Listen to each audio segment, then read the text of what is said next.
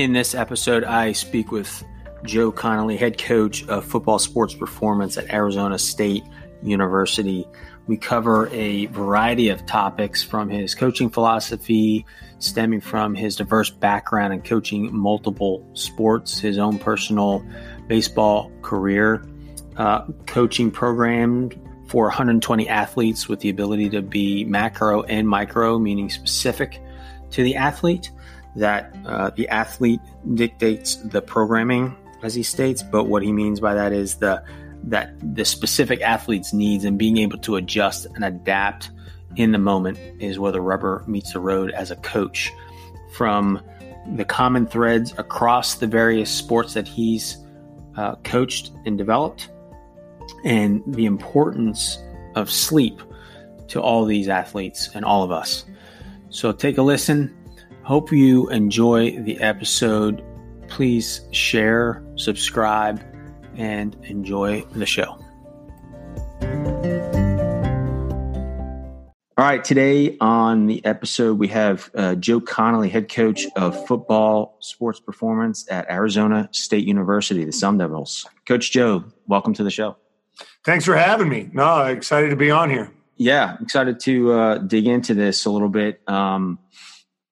Before we kind of get into, developing programming from a coach perspective on, dealing with a lot of athletes, I guess it's probably 60 plus on a football team. I'm not sure how many university has. 120. Wow. I was thinking about the NFL, but 120. That's a lot of people to get prepared for and be able to adjust. But before we dig into that, maybe just a little bit of background on you and kind of, your experience in sports and how you got to this point as a coach.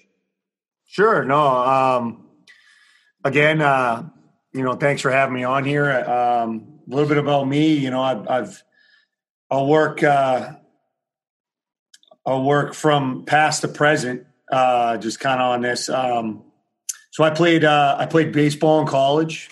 Division I baseball, University of Hartford.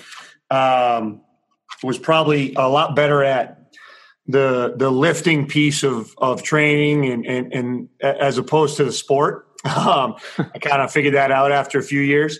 But I was always passionate about training, lifting, running, recovery, nutrition, and all those things. And I guess it just took me a while to kind of figure out that could be a career path. I'm 38, about to be 38 here in a week. But the original career path wasn't that. My undergrad degree was in criminal justice, and I didn't know what I was going to do after I graduated. I messed around and played in some semi-professional baseball leagues. I kept training. I became a firefighter, an EMT. I sold life insurance for New York Life.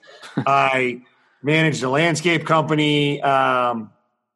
And none of those things were really, hit home with me as far as what I was passionate about in life. So I kind of had an epiphany one day. I talked to my old strength coach, Emil Johnson, who was the head strength coach at Hartford and then at Yale, University for a few years. And I figured I could do this. So I went back to school. I got my master's at Bridgewater State University. I lifted on the Olympic weightlifting team there. I got my master's in strength and conditioning. It was a phys ed degree with a strength and conditioning concentration.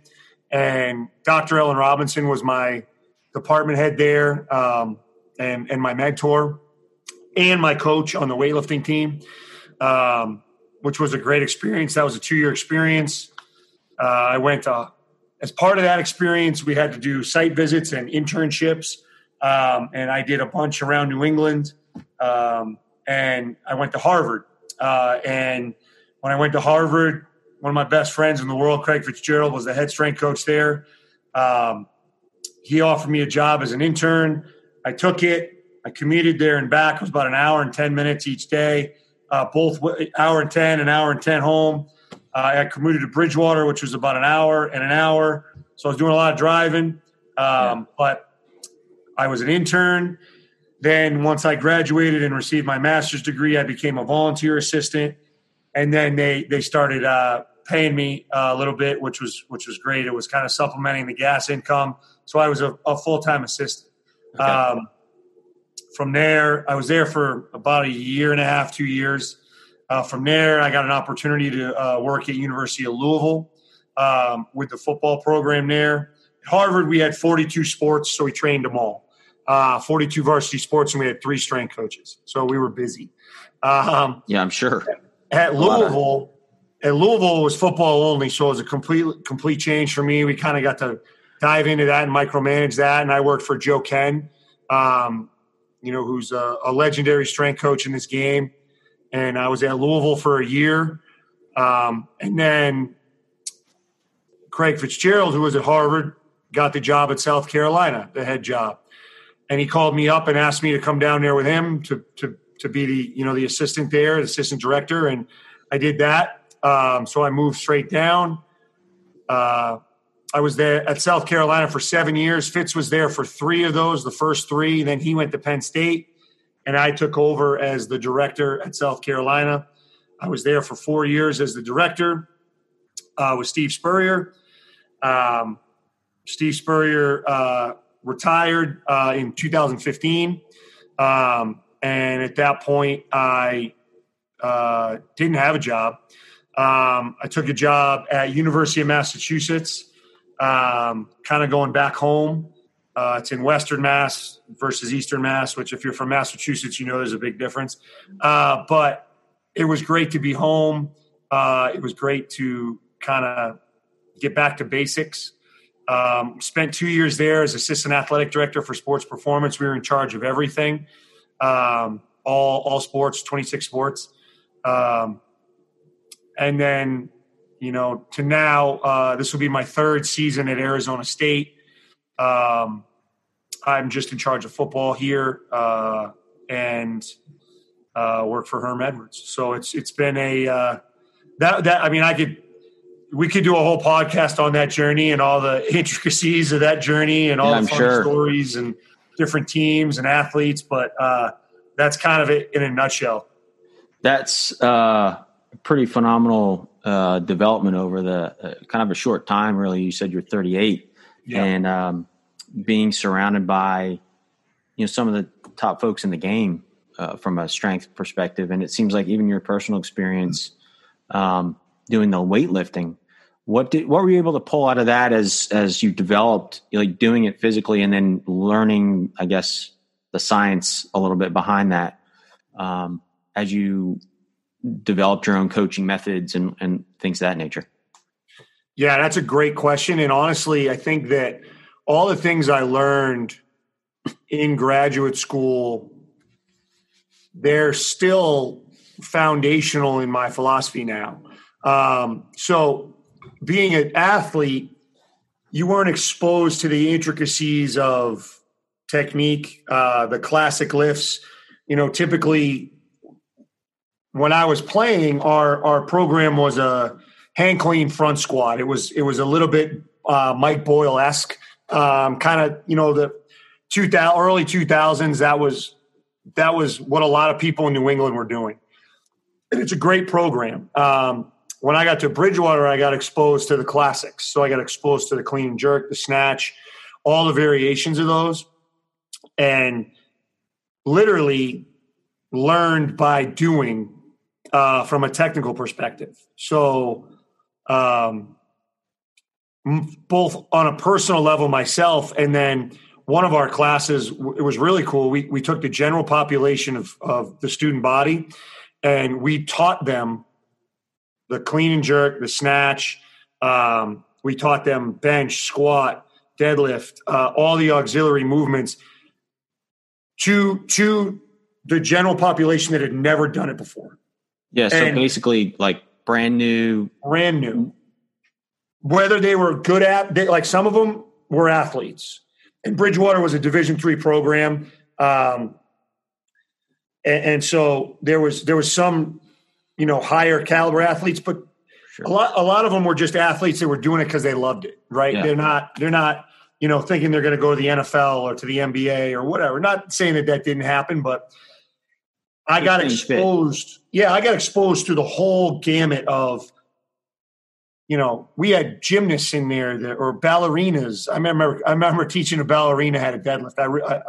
I'm never, and regardless of the load or the intensity, you learned how to, in the moment, get the athlete to move the way you wanted them to. And make the lift look the way it's supposed to look. Right. So I still reference that to this day, 15 years later, that experience to me was, when I'm talking to my interns, I'm like, listen, this is learning how to coach in the moment on the floor. That's where you really you make some hay in this profession, because that's what you do. Yeah. You can have a great, like we were talking about before you started, you can have a great plan. You can have a great card or workout or progression or macro, meso, microcycle. But if what you see isn't jiving with what's on that card, you better be able to deviate from that and make some changes. So all those experiences, they make up who I am today. Yeah. Sure. So you can kind of take the head knowledge and then call it the head and the heart, right? You take the head knowledge and you take it to the practical application and adjust based on where the person is, not where the ideal state, I guess, or that's where you want to get them to. Right. Yeah. I mean, I always say that, one of the quotes I always use with my assistants and interns is the athlete dictates the program. And what I mean by that is not that the athlete comes in and says, hey, I want to squat today. That's not what I mean. What I mean is what the athlete needs dictates the program. And that changes constantly. So I'm not going to train an 18-year-old the same way I'm going to train a 22 or 23-year-old. I'm not going to train all 18-year-olds the same either. And why is that? Is that because, well, number one, training age. Number two, when they get here, they're all from different backgrounds. So you have to incorporate some variability into your program that'll allow you to give the athlete what they need at a given time. To me, that's the easiest way to get improvement, to get adaptation over a long term. I like the term minimum effective dose from a programming perspective. But ultimately, I see it too many times, and I've been guilty of it in my career, force-feeding athletes something that they may not need at a given time. Yeah. Whatever that is. It can be anything, but you got to know what you want to get out of the situation, and then you got to know how to get it. I think that's the kind of the objective, like knowing your objective. What's the goal of either the workout or even at the macro, the overall fitness desired outcome, I guess, for football, different strength or explosiveness to, speed and durability. Yeah. I mean, we use the term physiological adaptation. So whatever physiological adaptation we're trying to elicit, we got to figure out the best way to elicit that response. For example, hypertrophy can be done a lot of different ways. We know that now. You can get bigger muscles with sets of 5. You can get bigger muscles with sets of 15. You can get bigger muscles with time under tension. You can get bigger muscles through, blood flow. So there's a lot of different ways to do it, and having that idea and that kind of global thought process before we program as a staff, I think is important. Yeah. Kind of taking the macro and the micro all at once, and that kind of, I don't want to say dichotomy, but that's probably the best term for it. So when you look at doing these workouts, I mean, are you looking at form and function first over anything else? Yeah. I mean, we talked a little bit about some of my experiences from a technique perspective. When it comes to the movements that we want to foster, from just a sheer movement perspective, I'm pretty hard on the guys to move the way we want them to move, to get the most out of the lifts we're going to end up using. And again, we'll use an overhead press, for example. Everyone's different. A lot of people are scared of overhead press because athletes with different lever arms and different biomechanics don't all look the same. But good technique is a range, in my opinion. It's like they talk about neutral spine as a range. It really is. Right. There is no perfect movement, but we got to get as close to it as we possibly can, in a safe and healthy manner, and using different things along the way to get a guy with a longer arm and a shorter torso and a tight T-spine and all those different things up and down the chain to get them in a good position. We try to use all those different tools in our toolbox to kind of get the movement to be pure and crisp and quality before we kind of load that movement. Okay. Yeah. No, it from makes a sense. Developmental perspective, when you're talking about the course of a 3 to 5 year career. Right. No, it makes sense, especially those are some serious details that you don't always take into consideration is the simple fact that we're all a little physically different, and it doesn't necessarily mean wrong. It's just adjust or adapt to the person to make sure it's helpful, right? So they're not going to get injured.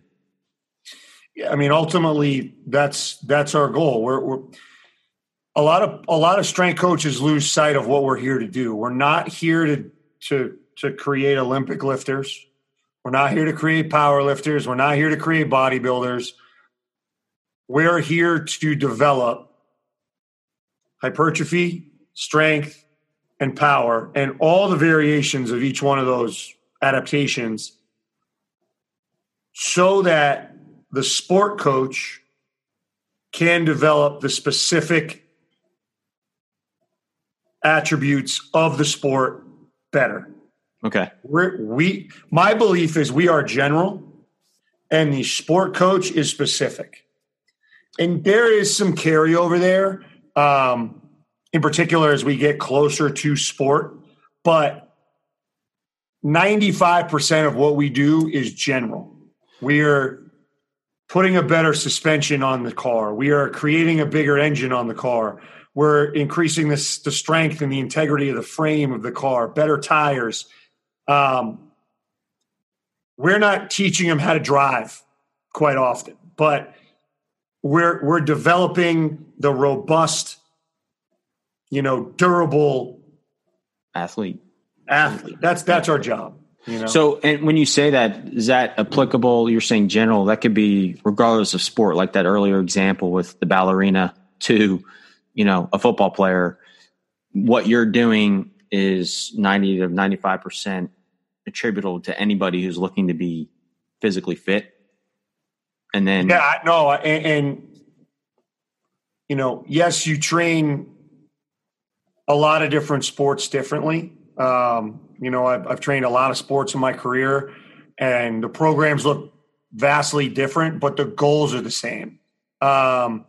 You can have specificity in a golf program 100%. You're going to talk a little bit more about rotation and anti-rotation and symmetry in the hips and shoulders, and maybe a little bit more mobility in certain spots because you've evaluated the sport and the requirements of it.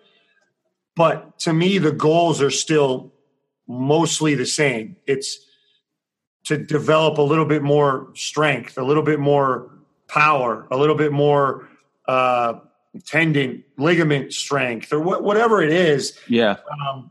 It's all part of the piece of the pie, and you can do that in a lot of different ways. But ultimately, it's not much different than training football or training a ballerina. It's really not. Yeah. So do you run into, is that an element of the coaching aspect of trying to dispel that mindset? Meaning kind of like, I grew up as a runner, right? So historically, back when I grew up in the 90s, there was virtually nothing then But now I'm seeing a big shift, and depending on who you talk to, a lot more strength, but you're not necessarily trying to throw up heavy weight. Anyway, that being said, are you seeing any, or have you run into those kinds of issues where you're trying to dispel preconceived notions? Yeah, I mean, that's always going to be the case. I think that football is a little bit further along, and that the coaches kind of understand that certain things are required during certain times, right?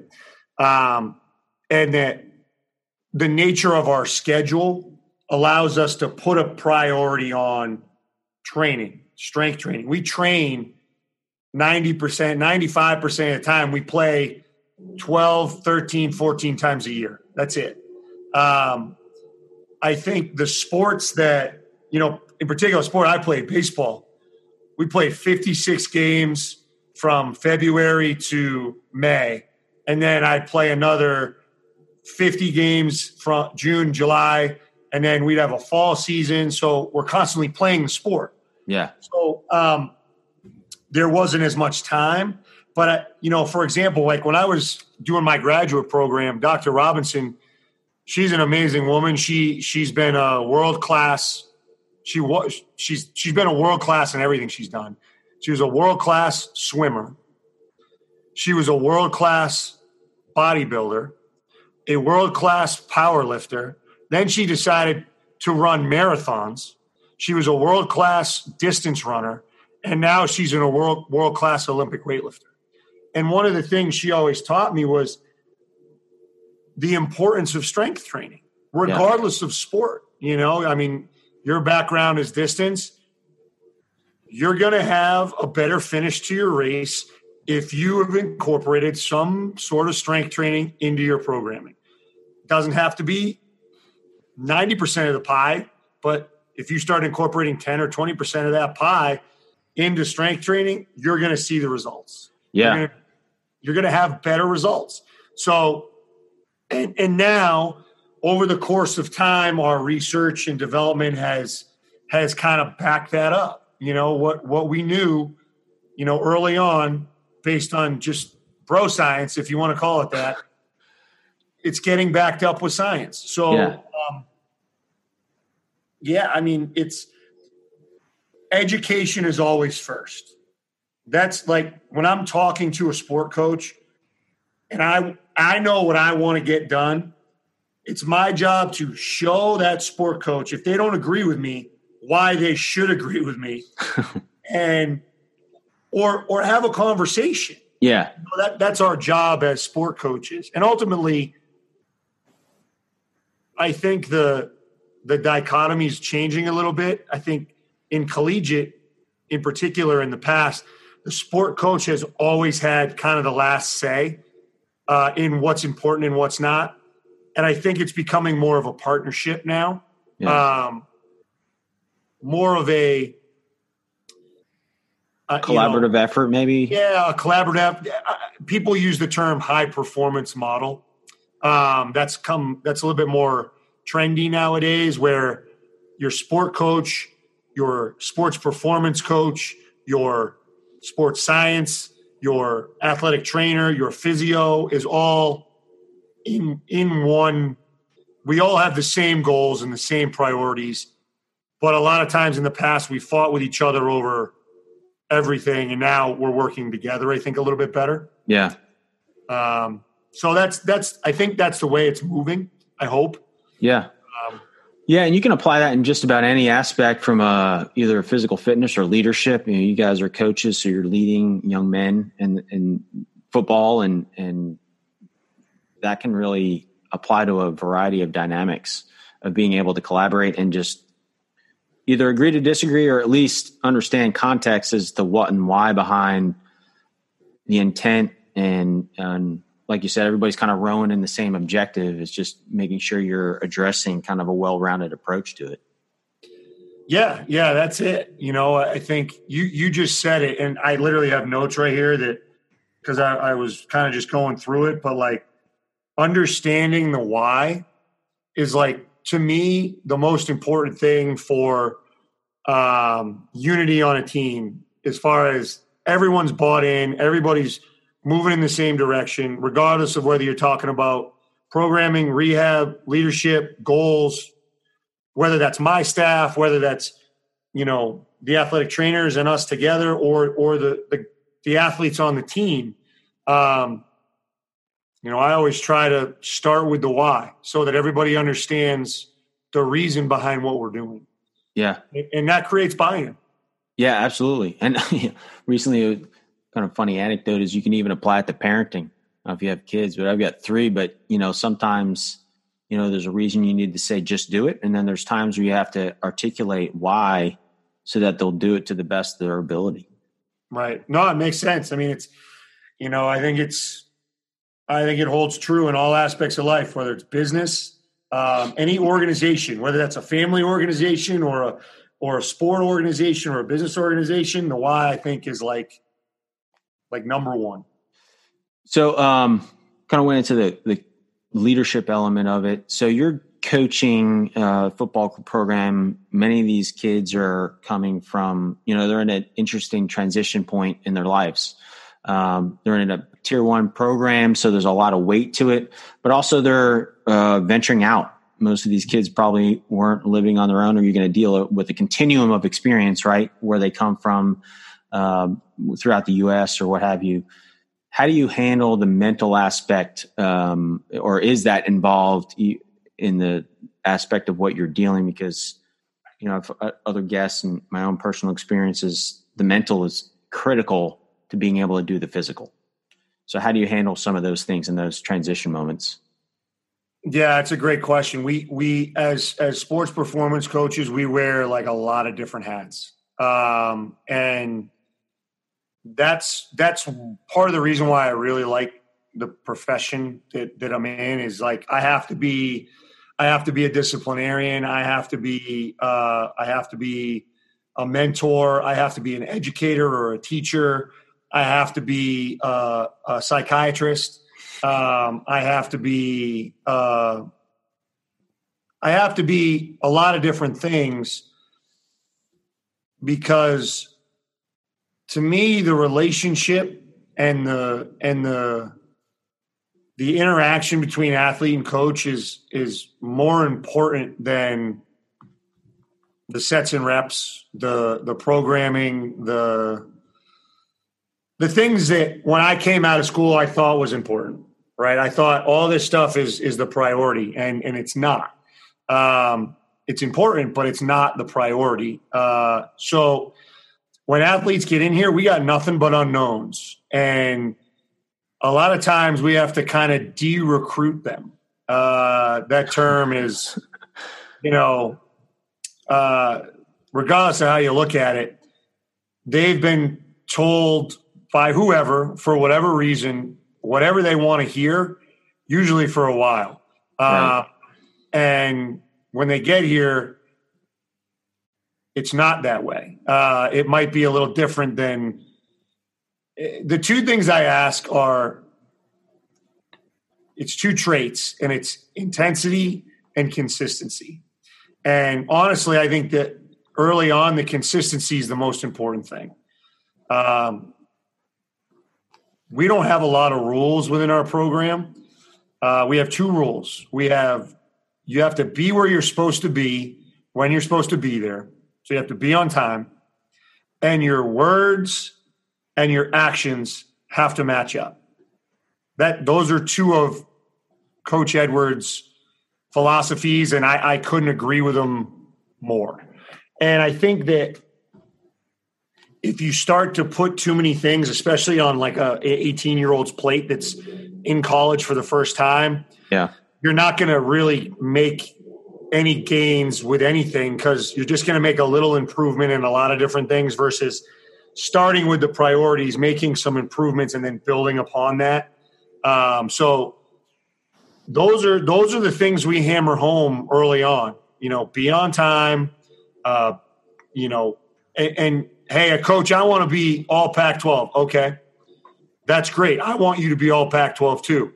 Here's what you got to do in order to do that first. Yeah. and teaching those lessons over the course of a career. Our seniors are still learning. I think that's important. We're still trying to teach advanced leadership to that group versus the 18 and 19-year-old freshmen are learning, hey, man, I got to be in the weight room on time. I have to lead yourself first. Yeah, I have to be in the training room on time. If I say I can be at this place at a specific time, I'm going to be there on time. So I think simple to advanced, it's just like programming. You work simple to advanced, you work simple to advanced in leadership and learning. It's periodization of life, is really what it is. That's a great way to put it, is the periodization of life, and just kind of know where you are. And if, like you said, around all Pac-12, right? That's your vision. That's awesome. Put it out there, but you have to reverse engineer down to today and the next 2 hours that I've got you in the gym, how that micro movement goes to that Pac-12, back to your comment on the why. Or the specific rep you're doing at the very second you're doing it, Right. Like you have to break it, because when you talk to a freshman, an 18-year-old that just walked in here and you're like, hey man, we got 8 weeks to train. They're like, whoa, 8 weeks, huh? I got to train 4 days a week, 2 hours of those 4 days for 8 weeks. Don't think about that, because you're going to get overwhelmed, right? You think about this moment, this exercise, this rep, doing it the very best you can, and then building on that, and all those little battles equal a victory eventually. It's and those lessons don't change on Saturday in the fall, right? It's this play, and then the next play, and then the next play, and hopefully all those successful plays or not successful plays add up to a victory. Yeah, one brick at a time. Yeah. And however, whatever cliche term you use, I've heard brick by brick. I've heard, mortar, and I've heard all these different, that's great. Like, as long as it's understood that this moment is the most important moment, and then the next one, and then the next one. Yeah. And just build off of it. So how do you incorporate, this is the Rest from Recovery podcast. So, recovery into this. So whether it be active, or I don't know if there's any modalities you guys use at the football. Historically, I've always seen the ice bath, but are there other things that you as a coach look at, or have you investigated different things related to that for helping with recovery? Yeah. I mean, I think I've tried personally just about every recovery, restoration, restorative modality there is, because I still train, and I still try to, we talked about, like, a lot of times I'm doing the program the players are doing because I want to feel what it feels like, but I'm not 22 anymore. So I learn what works for me. I learn what I like. I learn what's a placebo and what's not. And then what I do, and my staff does, is we educate our players. We do what's called warm-up wisdoms. It happens a lot during the season. We take about 5 minutes on a specific topic, and we educate them on that topic. It might be the truth about creatine. You take 5 minutes and be like, listen, here's the facts. We do a little PowerPoint. Here's the facts, fellas. This is what we know based on the research. This is what it does. This is what it doesn't do. This is what it can do. These are the pros. These are the cons. It's your decision whether you want to do it or not. Yeah. Right. Recovery. Here's what we know about the ice bath. Right. We do basically a case study on it, and we decide, all right, let's talk about contrast versus cold immersion, sauna. Let's talk about all these different variables. Let's talk about where your ancestors are from and how that affects cold water immersion on some people, right? Because if you're from the Caribbean, cold water immersion might create more anxiety and stress in you that causes more inflammation versus if you're from Alaska, right? So we have to be able to educate our athletes on what works for them. So ultimately, like, we'll break it down. What's the goal of contrast? Well, it's vasodilation, vasoconstriction. Okay, what are the different methods to create that response? Well, we can use a Normatec. We can use a hot and cold plunge. We can use blood flow restriction. We can use just general dynamic warm up or kind of a strength aerobics. We can use a lot of different methods to kind of get that recovery response. And we let our athletes pick which one works best for them. We might require some sort of recovery modality during certain times of year, during certain periods, and we'll monitor all those to make sure they're getting done. But again, we try to use a variability there that allows the athlete to get what they need out of the situation. Yeah. We do a ton of soft tissue work. We do a lot of SMR in conjunction with mobility of that specific area. We do a flush at the end of every workout where, our athletes, we call it legs up. Our athletes go legs up on the wall for 3 minutes at the end of the workout to create that flushing of the body that we just worked. We do some static stretching as a form of central nervous system relaxation. It's not, our flexibility is not creating more flexibility. It's calming us down post-exercise. We do hot and cold plunges. We have cryo available. Massage therapy is huge. Oxygen therapy. Yep. You guys really cover the gamut. Yeah, I mean, we try. We're very fortunate to have the ability to do a lot of those different things. I've had guys do float tanks. I'm a big believer in the float tank. I do it probably once a month. I think it's great.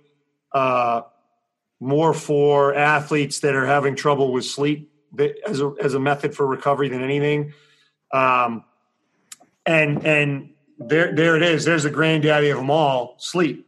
Yep. Right. It's the most important recovery method you can use. And I just recently, I had some issues with my recovery and my sleep. I just got a CPAP just now at 38 years old. And I'm recovering right now like a Wolverine because I'm literally for 37 years been holding my breath at night. And I didn't know I was doing it. And I got a Polar watch that and does heart rate variability. And I'm like, why can't I get this where I want it? And I went and saw a sleep specialist, and then bam, I'm in the green. It's like it's the greatest thing in the world. So now, as part of our kind of onboarding of athletes, hey, how's your sleep? Those are questionnaires that are being developed and asked of our athletes so that we can kind of get ahead of things. I guess stereotypically, it's probably something you have to address regularly with college kids, burning the candle on both ends, which all of us are guilty of it some way, shape, or form at some point. And you look at like sleep quality over sleep duration. If you get 6 hours of sleep, you got to maximize those 6 hours. So sleep hygiene is important. We educate them on that. Cold, dark, and quiet. Just simple stuff. Yep. You look at our offensive linemen, they're 330 pounds with big, thick necks. It might not be their fault that they're not recovering. They might be in bed for 7.5, 8 hours, but they're just not recovering the way they need to. So do we need to do a sleep study for somebody like that to help them, to get them a CPAP or give them other methods or a mouth guard or whatever it is, right? To kind of help them do that. All those things are on the table for us. Awesome. Well, Joe, I mean, we've been talking for a little while now, so coming up on time, I'm grateful for the time you spent, and great information. It was really interesting to get your perspective coming from a diverse background in fitness. I usually close things out with a couple of personal questions. Mm-hmm. So what are you reading right now? I am reading. I am always guilty of having like more than one book going at the same time. Yeah, you and me both. And a lot of times it's like you're trying to figure out where you want to read certain things, right? So pre-bed right now I'm reading Helter Skelter, which is, I think, the number one best-selling true crime novel of all time. The reason I'm reading that is because I listened to that Joe Rogan podcast with, I think the guy's name was Tom O'Neill, and he wrote a book that basically went against everything that was written in Helter Skelter. So I'm going to read Helter Skelter first, and then I'm going to read Tom's book after, because I was just interested in that whole crime, murder, mystery, but it's actually happened situation. Yeah. And I read that before bed because it goes against everything I do in my life so I can fall asleep. Yeah. I just got done reading The Pentagon's Brain, which is another book that I heard about on the podcast. Annie Jacobson was the author. It was like 700 pages. It was heavy stuff. It was about DARPA and where we are in the world with technology and how military technology is, drives a lot of what we do now with cell phones and GPS and interesting cars and all that stuff. Yeah. I am also, I like audiobooks a lot because I feel like I can be more efficient. Yeah. I listen to a lot of podcasts. I listen to Mark Bell's podcast. I listen to, hold on, let me open it just so I'm not talking nonsense here. I listen to Greg Nuckols' podcast. I think that's one of the best ones. What does he cover? So Greg Nuckols is Stronger by Science. That's fantastic. I listen to Ben Greenfield's podcast. I listen to the Muscle Intelligence podcast with Ben, I can't pronounce his last name, Poglowski, Joe Rogan, Jocko Willing, Steve Austin, London Real. I got into last year. I started running. So a little background. I've always been an anaerobic athlete my whole life. I've always been a lifter, Olympic lifter, baseball thrower, sprinter. I've always been a bigger guy, 240 to 270 pounds at any time. And I read David Goggins. Sorry. I read David Goggins' book. Yeah. Great book. And I just started running last year. Like I literally was like, I'm not going to do anything now at 38 in strength that's novel at this point. Like I'm kind of past my prime a little bit. I'm still going to train. I love lifting. But like the days for me, I think of PRs are kind of over. Yeah. And I was a little bit lost as to like what was motivating me to continue to train. And so I read his book and I was like, you know what, man, like I need something that's so difficult and challenging for me that it hurts and it's hard. Not necessarily for the physiological piece, but just for the mental piece. Yeah. And so I just started running. I started doing distance running and I'll go out in the desert and I'll run. And last year I got, 12, 15 miles. I was running 4 days a week. I was doing a short distance run, 3 to 4 miles. I was doing an interval run where I was doing like repeat miles or repeat half miles at a higher intensity. I was doing a middle distance run, like, 6 miles. And then I was doing a long, slow run, somewhere between 7 and whatever. And I was trying to learn periodization. So I listened to 4 or 5 different podcasts. I read a bunch of different books on triathlons and the periodization of that. I did a couple races. I didn't buy a bike, and I started swimming, but you know, the Corona I had some master plans for this year, but that kind of got put on hold. But yeah, my plan is to try to do a sprint triathlon or something along those lines coming up, just because I'm not good at it. It's hard. It's terrible. I feel, you know, like I have to. I feel like I can strain for 5 seconds for just about anything, but when that long duration strain, like I have new appreciation for anybody that competes in endurance sports at all, because it's grueling, and it's like meditation. It's psychologically straining. Yeah. And I kind of fell in love with it, honestly. Like my wife and I go out on Sundays and we go off. Being in Arizona is great because there's so many different things you can do, but we'll just go off on a trail run, and you know, we'll run. We'll pack it up. We got our camelbacks and our fanny packs and water and everything, and we'll go out and we'll run. You know, I'll just run 6-7 miles away from my car, knowing that I have to run back. It's the only way that I can get to that long, because I just have those, you know, there's those demons, the good and the bad, you know, because you've been doing it. Like it's, you could turn back now. It's been enough. It's okay. You know, and that battle has been something that I've really loved and learned, you know, and it's something that I feel like I had to experience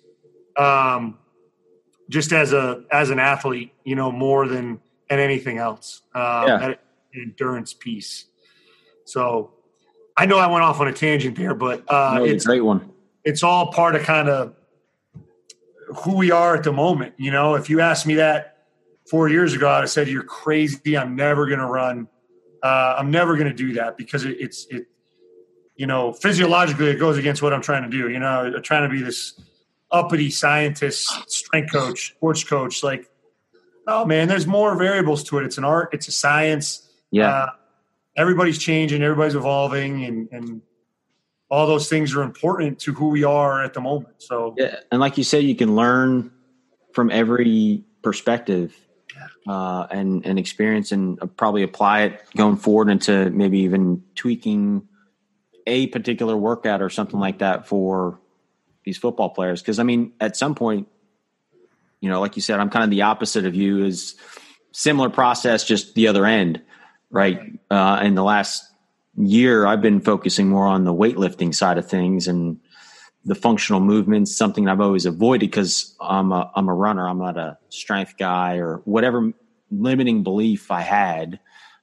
So yeah, I could totally relate to the process, but anyway.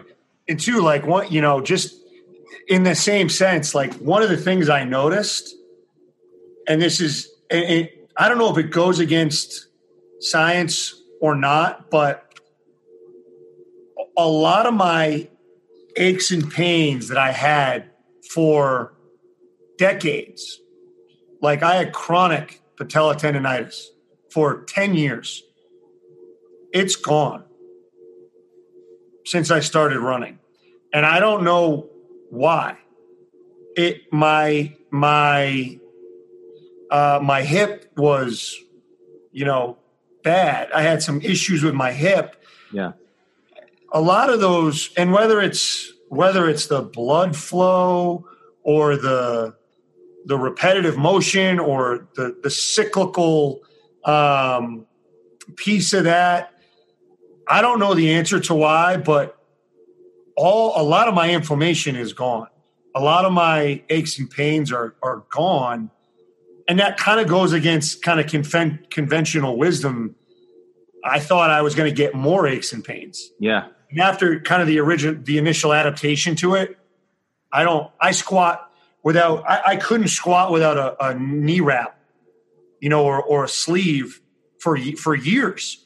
I squat without them now. I don't need them. They don't, it doesn't hurt. So I can't answer that I'm not sure what the mechanism is behind that, but there's some improvement to how I feel. That's all I know. Well, I mean, sometimes that kind of anecdotal piece is all you need. Like you don't necessarily need a book or some physiological thing to affirm how you feel from it. I mean, but that'd be an interesting use case or test case to dig into. And I just wonder, just thinking aloud, if it has to do with, like we were saying, those limiting beliefs or false expectations around, I just lift, or I just the one side or the other, that there's like this middle ground that if you are doing a particular strength-based like football, you do need some cardio to kind of keep that thing in balance, your body in balance. Yeah. So when I program our conditioning for football, there's always an aerobic component to it. And the reason for that is what I've learned over the course of time from a recovery perspective. A 300-pound lineman is going to get aerobic pretty quick. So I'm not saying we're going out and running miles, but during the early off season, after the season is done in January, when we start back up, there's an aerobic component to our training, and it's for recovery. Yeah. It's not really for the sport in general. It's for the recovery so that we can feel good about where we are moving forward. And it's just a different stressor on your body too that is beneficial. Yeah, no, I agree with you. Big guy standing up pretty strong in the fourth quarter. If you're driving down the field and trying to win the game, you want to be able to move the other guy pretty well. That robust foundation for, the anaerobic piece of the sport. Yeah. Yeah. So we already touched on my second question on podcast, but the other aspect is music. Anything on your rotation right now? I listen to, it depends on what mood I'm in. I listen to everything. I listen to jazz a lot. I like Coltrane and just like old school jazz. I listen to that in my car a lot, especially when I'm trying to wind down from a long day at work. I got like a 15-minute commute, so I listen to that. I'll listen to that when I clean. At my house, my wife and I clean on Sunday. We clean together, just part of our agreement, and jazz is on and we're clean. I listen to Metallica, AC/DC when I'm lifting. I listen to techno. I listen to hip-hop, rap. I like to, again, it kind of goes, I listen to country. I was at South Carolina for 7 years. I played baseball, so country's part of that. Yeah. I kind of like it all. And I think that we have different days where we listen to different things in the weight room for our players. They get to pick certain things depending on the day. Like when we squat, we call it Big Squat Friday. It's gonna be some sort of heavy metal, and our guys kind of they cherish it. I had an athlete who's on the Titans now. He texted me last Friday and he said, "Hey man, I would give anything for one more Big Squat Friday with some heavy metal." And he's not a guy that would ever listen to that kind of normally. But I think, to me, music has its place depending on what you're doing. You know, when we're doing our cleans and we want to elicit speed and power, we got some upbeat techno on, and our guys are feeling that beat, and their nervous system is excited. There's times we might not listen to anything because I don't want to excite them. In season, there's times on Sundays when we're trying to lift and we don't want to get excited because 24 hours before we were really excited during a game. I might not put anything on, So again, I think that all music plays such a huge part in how we feel in different moments. So I like to try to tailor that to what I'm trying to do and what we're trying to do as a program. Awesome. Final question. So what is your go-to rest and recovery? And I think we may have touched on it, but your go-to method? Sleep and nutrition and hydration. It's simple. People want to get so advanced in today's day and age because we have so much information. Your body can only respond and adapt to what you give it. and your adaptation is directly correlated to how you eat, sleep, and recover. So if you're in a caloric deficit, you will not recover. If you're not adequately sleeping, you will not recover. If your stress level is too high, you will not recover. So if those things aren't in play, it's like taking creatine for somebody that doesn't eat enough calories. It's not going to help, right? So you have to have your foundation correct and functioning correctly in order to put kind of the cherry on top of each one of those things. I'm not saying creatine's bad. I'm saying you're wasting your money if you're not eating enough calories with enough macronutrients to sustain what you're doing. You're not sleeping enough to recover from what you're doing to yourself, and your stress level isn't in check. So you're not, practicing mindfulness or, doing sauna or whatever it is you need to do to recover. So those are all kind of simple mindful. Like I'll use an app for mindfulness when I'm feeling really stressed out after a long day. My wife knows if I go in the room and close the door and I come back out in 15 minutes, she knows to leave me alone because I need it to take it down before I can kind of have and I learned this over the course of years. Like I would take my work home and be, parasympathetic all day long, and be burnt out and tired and not sleep enough. And so I try to give all those lessons to the athletes that we coach, because it's all part of the puzzle. And however you can get there, you can get there. But if you're not, again, I educate our athletes on what's trendy in the moment, right? Like, social media drives a lot of what they believe, and what they think, because it's trendy. Like, look at the altitude masks, right? That came out, a few years ago, and everybody was wearing them, and then everybody talked about how they didn't work, and now everybody's like, well, there are some positive benefits to them, but they're not what we originally thought they were, right? So originally it was, hey, you're training at altitude. Well, no, you're not. You're creating a filter which causes it to be more difficult to inhale and exhale. Right.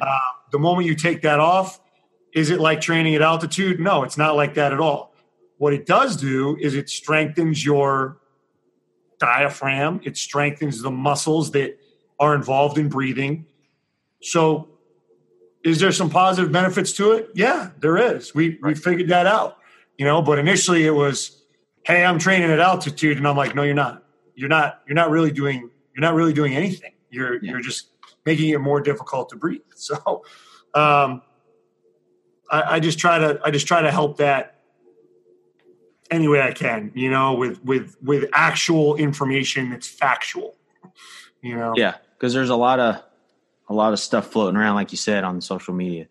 So, Joe, man, I am super grateful for this conversation and the time. And how can folks find you on the? Yeah, so I got Twitter. I think it's ASU Coach Joe. Instagram is the same. Facebook is a little bit more. It's just Joe Connolly. My email is on the website. It's joeconnolly@asu.edu. If anybody ever has any questions or wants to intern or shadow or whatever, our door's always open. I'm not one of those coaches that thinks he's doing something that's a secret. We're just trying to help as best we can for the profession, for the athlete, for the coach, whoever. So that's where you can find me. I don't really have an agenda other than to try to help our athletes get better. It's really awesome. it. All right, Coach. Thank you much. Thanks, Scott. Yeah, that was great having me. Thank you, man.